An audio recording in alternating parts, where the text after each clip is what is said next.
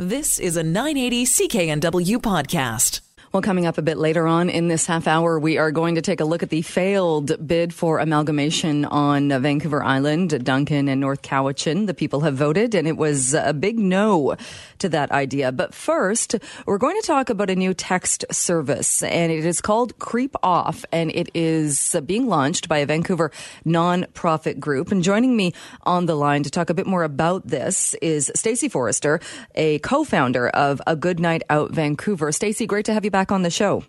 Thank you. Nice to be here. Tell me about this. What exactly is Creep Off? Yeah, so it's a really simple to use text reporting tool. So when people witness or experience harassment over the next 7 weeks, they just have to text this number and work their way through a set of 4 questions. And then what happens with that information? So it's being collected over the summer. It's a data collection service, so it's not a way to get help in an emergency, and it will help Good Night Out and other safety organizations maybe have a set of data about street harassment, because we currently don't have that. It's not something that's criminal, so it's not something we collect stats about. And what are there parameters then for what you're looking for? Obviously, if somebody's being assaulted, we would still want them to get help, or if they were in a dangerous situation where they needed help, to call 911. But maybe walk us through, what would a scenario be where somebody then in a safe place would access this service? Yeah, definitely. So the first text that someone gets after using it is a reminder that this is not a way to get help in an emergency. But basically, it's for maybe the things you see while you're at a concert or at a music festival or on a night out this summer that could make someone feel uncomfortable. So it can be harassment of any nature. So we call it creep off. So definitely like sexual harassment, someone who is maybe pestering you or making you feel uncomfortable at an event. But it could also be used for homophobic harassment, racial harassment, etc. And is it to be used for people if it's to be used by the person who is the subject of the harassment? But what if somebody witnesses what they think is harassment? Yeah, exactly. That's one of my favorite features about this tool, is that it can also be used if you're witnessing it. So you're seeing it happen to someone else. What if you're walking down the street, say, and somebody whistles at you? Would that be something that would be worthy enough of reporting it, do you think? Definitely. A good minute. We always say this time of year is cat call season, because people are out, they're wearing maybe shorts and tank tops to stay cool, and the cat calls seem to go up. And are you concerned at all that perhaps somebody might be more might use the device, but that something that might be not to suggest that this doesn't happen. Of course, it happens all of the time. But if something, say, was a misunderstanding, or something wasn't actually a case of harassment but is being reported that way, it might skew the numbers? Potentially. I mean, whenever you implement a service like this, I feel like that's a risk. But if we kind of line up the rate of false claims about these things, it sits at about 2 to 5%. So we can also factor that into our analysis at the end.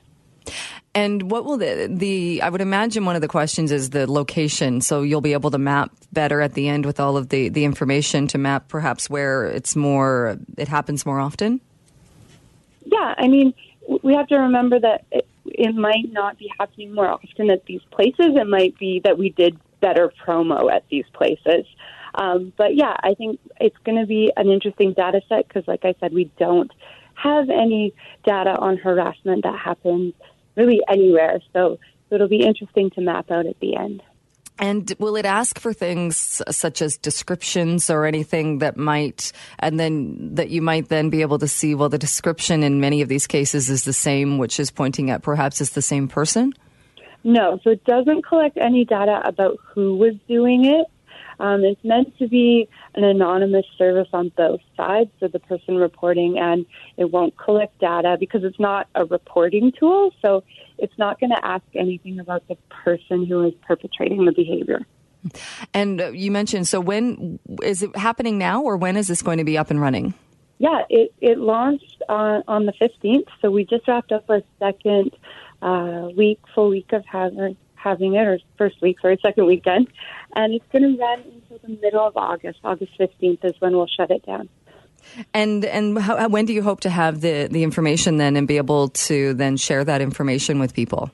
Yeah, so it's a tight turnaround. So this project is funded through a grant through the UBC Centre for Engaged Learning, and they do want our report all, analyzed and submitted by the end of September.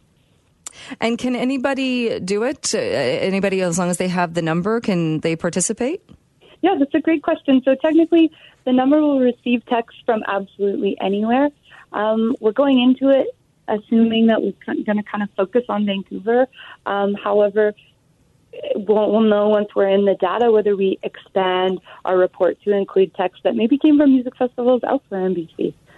All right. And is there one number then that people should know? I mean, do people keep the number if you're going out or if you want to participate in this? Yeah, we would love people to save it into their phone. So it's 778-800-3822. 778-800-3822. Yeah. And do you just text it? So how do you start the whole process then? Say somebody's in a scenario where they feel they've been harassed or they've witnessed it. They would text that number, and would they text a certain something to it, or how does that work? Yeah, so they have to text the phrase creep off because it is an automated service. That's what kicks off the question chain. So that phrase creep off is pretty essential. And then it'll guide you through 4 more questions. All right. Interesting project. I'll be interested to see the results of it as well and the information. Let's talk to you again in August or after we have the results, and we'll take it from there. Sounds good. Thanks so much for having me. All right. Have a great rest of your day. You too. Bye. You've been listening to a 980 CKNW podcast. Listen live at cknw.com, the Radio Player Canada app, tune in, Amazon Alexa, HD Radio at 101.1 FM HD2, and on the AM dial, 980 CKNW.